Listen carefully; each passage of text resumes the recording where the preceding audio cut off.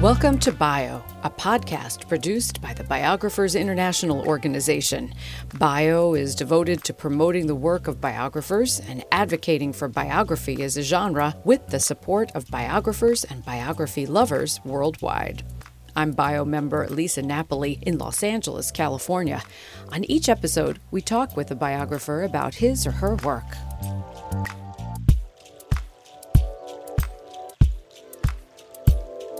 You don't have to be familiar with Singaporean artist Lee Wen to appreciate a new biography of him. In the hands of writer Lishan Chen, Wen, who died in 2019, comes vividly to life. Searching for Lee Wen, A Life in 135 Parts, is an inventive biography published by Epigram that uses art, charts, and brief chapters to explain Wen, his work, and Chen's complicated friendship with him. I talked with Lishan Chen via Zoom from her home in Singapore.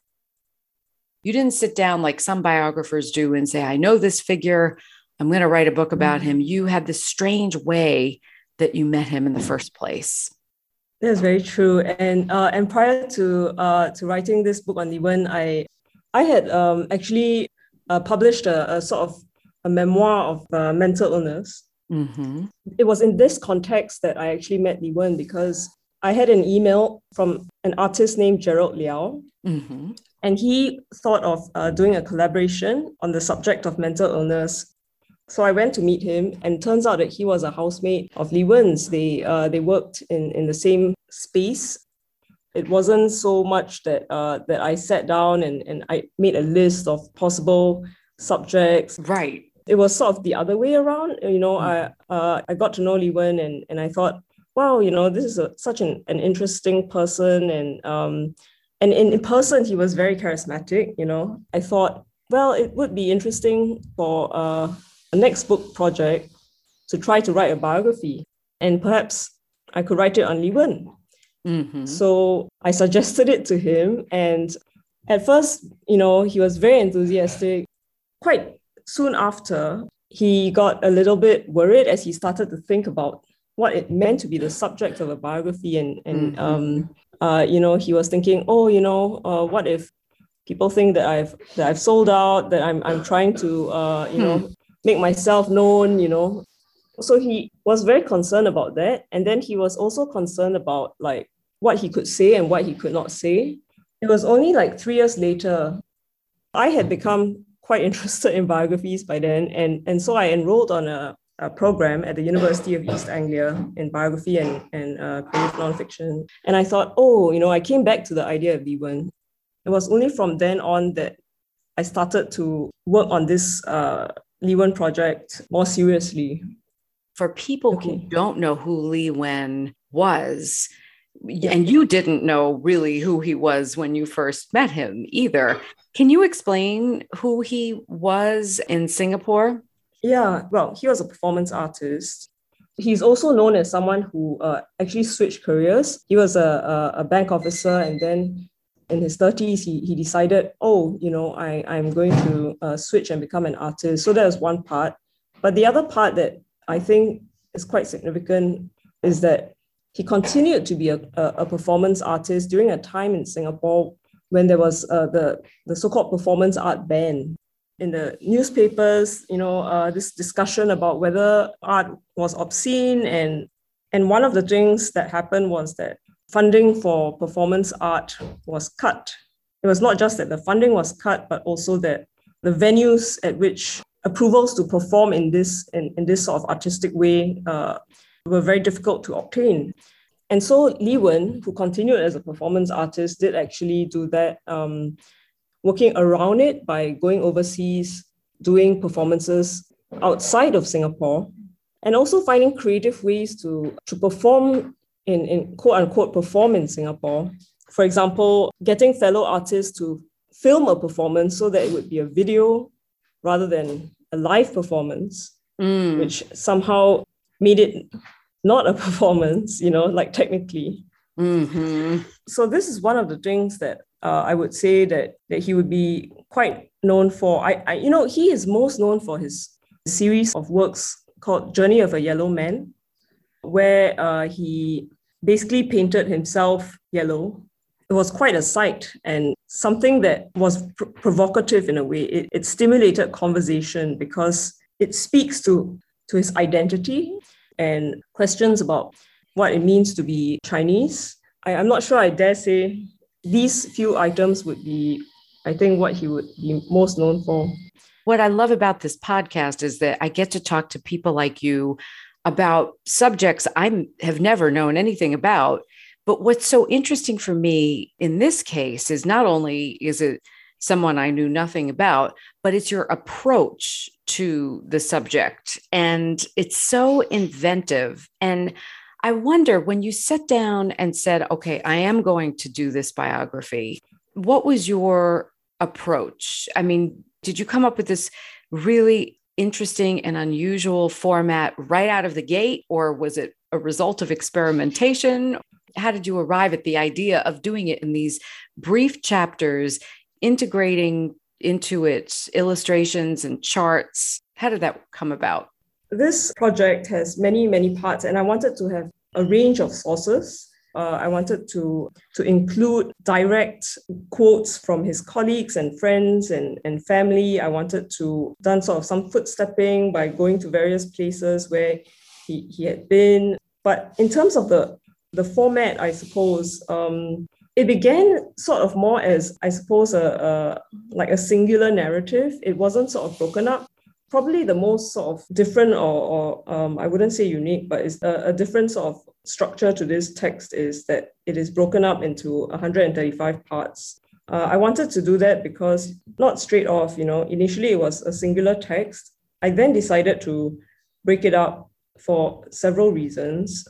The main reason, I suppose, is, because Lee Wen is a very creative person and I wanted a text that would reflect that. Mm-hmm. Secondly, I wanted something that would be read by my friends and family. Maybe I'm wrong, but I thought that, if I had a sort of continuous narrative that just went on, and this is actually a much more pared down, this published version is a pared down version. Like if it was a longer sort of, more traditional sort of biography, I thought it might not be as appealing or easy to read rather, at least, the people around me. So I wanted to create something. I mean, I sometimes call it like biography for millennials, like the sort of short attention spans that we have and where, everyone is so busy that I wanted something easy to read, like that you can just dip in and out. Yeah, because people often say to me, why do you even bother writing books? Because people don't want to read books now. They want to watch TikTok.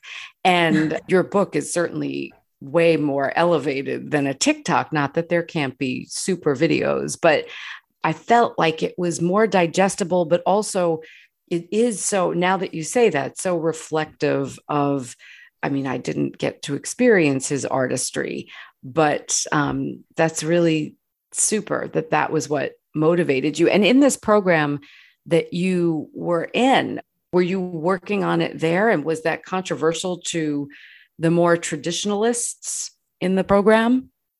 When I was in the program, it was really very much in the early stages. I was not sort of thinking yet at that time of sort of breaking it down. But I would say that at the University of East Anglia, where I did my master's program, it was a place that gave me a lot of ideas, and certainly innovative forms of biography were definitely welcome and things that I had thought about during my time there for sure. And I definitely had this sense that I wanted to do something creative because of my subject. Yeah, I was very, very inspired during that time. And I looked at many biographies. In fact, I knew that it had to be a different approach because of the creativity of my subject. He was a very sort of different, like, for example, we had I guess Singapore is well known for like not selling chewing gum. Right. And so what he did was, he made these paintings and it was an interactive sort of like painting that the people who visited the museum or the gallery would then go to chew gum and then stick their gum onto the painting. Yeah, so the eventual artwork was just full of gum, and it created a lot of conversation. And this is the sort of artist he was, you see. I kind of thought that I should at least try to see how I could make it a little bit more creative. Yes, you did. And you absolutely did.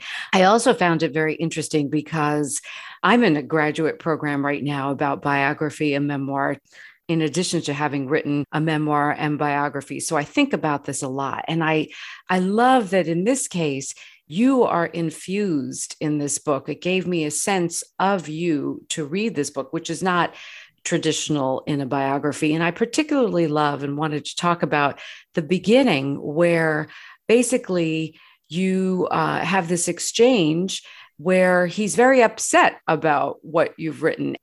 A, that you included him in the process, and that B, that you reveal that. It also says a lot about you as a writer and about him as a subject. And I'd love to hear you talk a little bit more about that. Yeah, so there are a couple of things. One is there's a lot of writing today, even in biography, perhaps, where the biographers includes themselves, or at least it seems to be trending. But there is this view, and I think it's a strong view, that one should not include themselves in a biography, because when a reader comes to read a biography of a person, they want to know about the person, not about the writer. So then the argument is, that's why the writer should just remove as much of themselves as possible from the text. That there's no way to fully remove oneself, of course, because, if you're writing a text, that even if you do not mention yourself at all, the way you write it will reveal something of yourself. Mm-hmm. It was important to include myself because of those interactions, the particular interactions I had with the subject, with Lee Wen, my friend, and that would really show something of his personality and character, and that was what I wanted to show. It could have been like interactions of him with another person, right, that I am sort of standing at the side observing. But in this case, because the interactions were, between myself and Lee Wen, then I felt that I had to kind of describe it so that the reader can experience what his personality was like. Because I think I said earlier on that his personality was the thing that I really wanted to describe, to express, and to share. Yeah, but the other issue that comes up in your question, I think for me, is this question about ownership, which is, I had shown him earlier and shorter parts of like text. And, I think for people who are writing biographies, there is this question about ownership. Obviously, we should take ownership because it is us who is ultimately, we are responsible for our text. But one very interesting thing for me is that when you're showing your text to someone and sharing it with them, the person who is being written about, then there's typically a kind of response. It's very difficult to read about oneself. In fact, I was given advice before, which is that never show your text until it's published. Never show your text to your subject until it's published, because otherwise you may get a reaction that you're not expecting, and then you will have to really work out how to deal with that, because it's very, very difficult. And also, secondly, of course, you can share it you can share you can fact check and things like that, but it's quite a different thing to seek out the opinion of your subject, right? Right. So in this case, I wanted to have Lee Wen be a part of the text in a way that was more than just me. I wanted him to own it too. Many other books have done this much more extensively and successfully. I think I'm thinking of an example where someone published a piece where had many subjects, and all those subjects were listed as authors, fellow authors of the piece, which was a very interesting way to recognize the contribution of her subjects. As a fellow writer, I'm curious as to what you think of these two issues. Yeah, I'm not so sure what I think, because in your case, because you had this relationship, you had a friendship. And so it was, and you had asked him, you told him that you wanted to write this book. It's different than if it was some distant person who you didn't have any sort of connection to, yet was a public figure. But I definitely see and have experienced myself the landmines of writing about someone. I've written about people who are deceased and their family has been mad at me because they feel like who was I to write this? They don't understand it. And it is really an inherent issue in our times, and probably just has been for a long time. Who has the right to write about someone, especially, if they aren't a famous person? So I'm not sure. It has me thinking. I just so admired your construct, this really inventive way of presenting the story that for me was very accessible, especially since I didn't know who it was you were writing about. And that the tension between the two of you added to it because it helped illuminate your character, your subject. That's one of the great things about being alive today in this media saturated era, is that there are so many new ways of telling stories. And you struck upon one that was in text, and that's important. So, I am currently a PhD student at the University of Hawaii.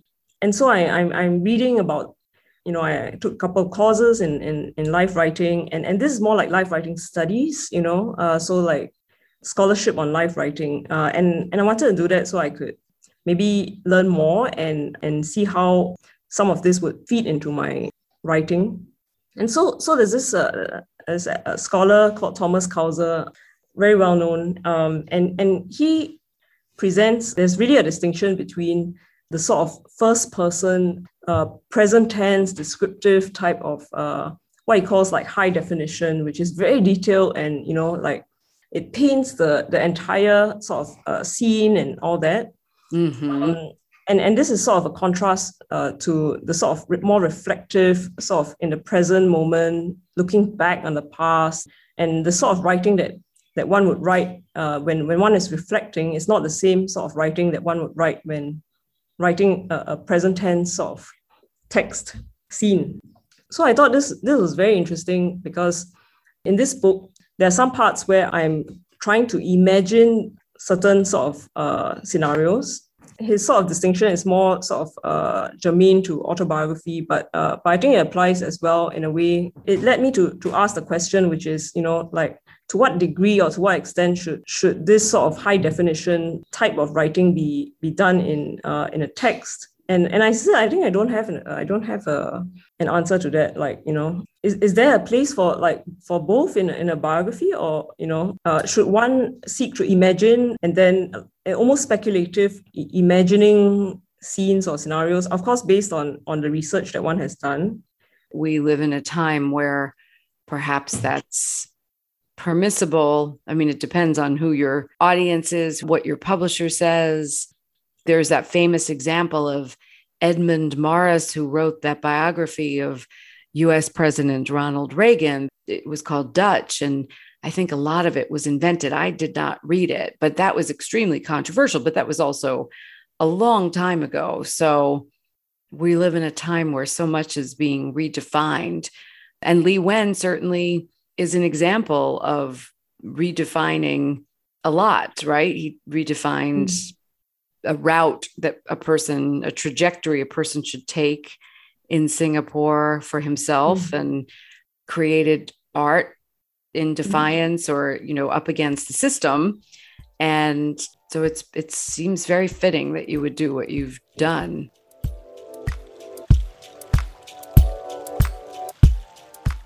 My conversation with Lishan Chen, author of Searching for Lee Wen, A Life in 135 Parts, took place via Zoom on September 9th, 2022. To learn more about Bio or to hear other episodes in our podcast series, please visit our website, biographersinternational.org.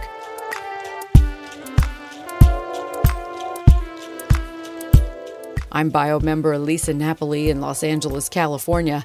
Alani Hodge created our theme music. Until next time, thanks so much for listening.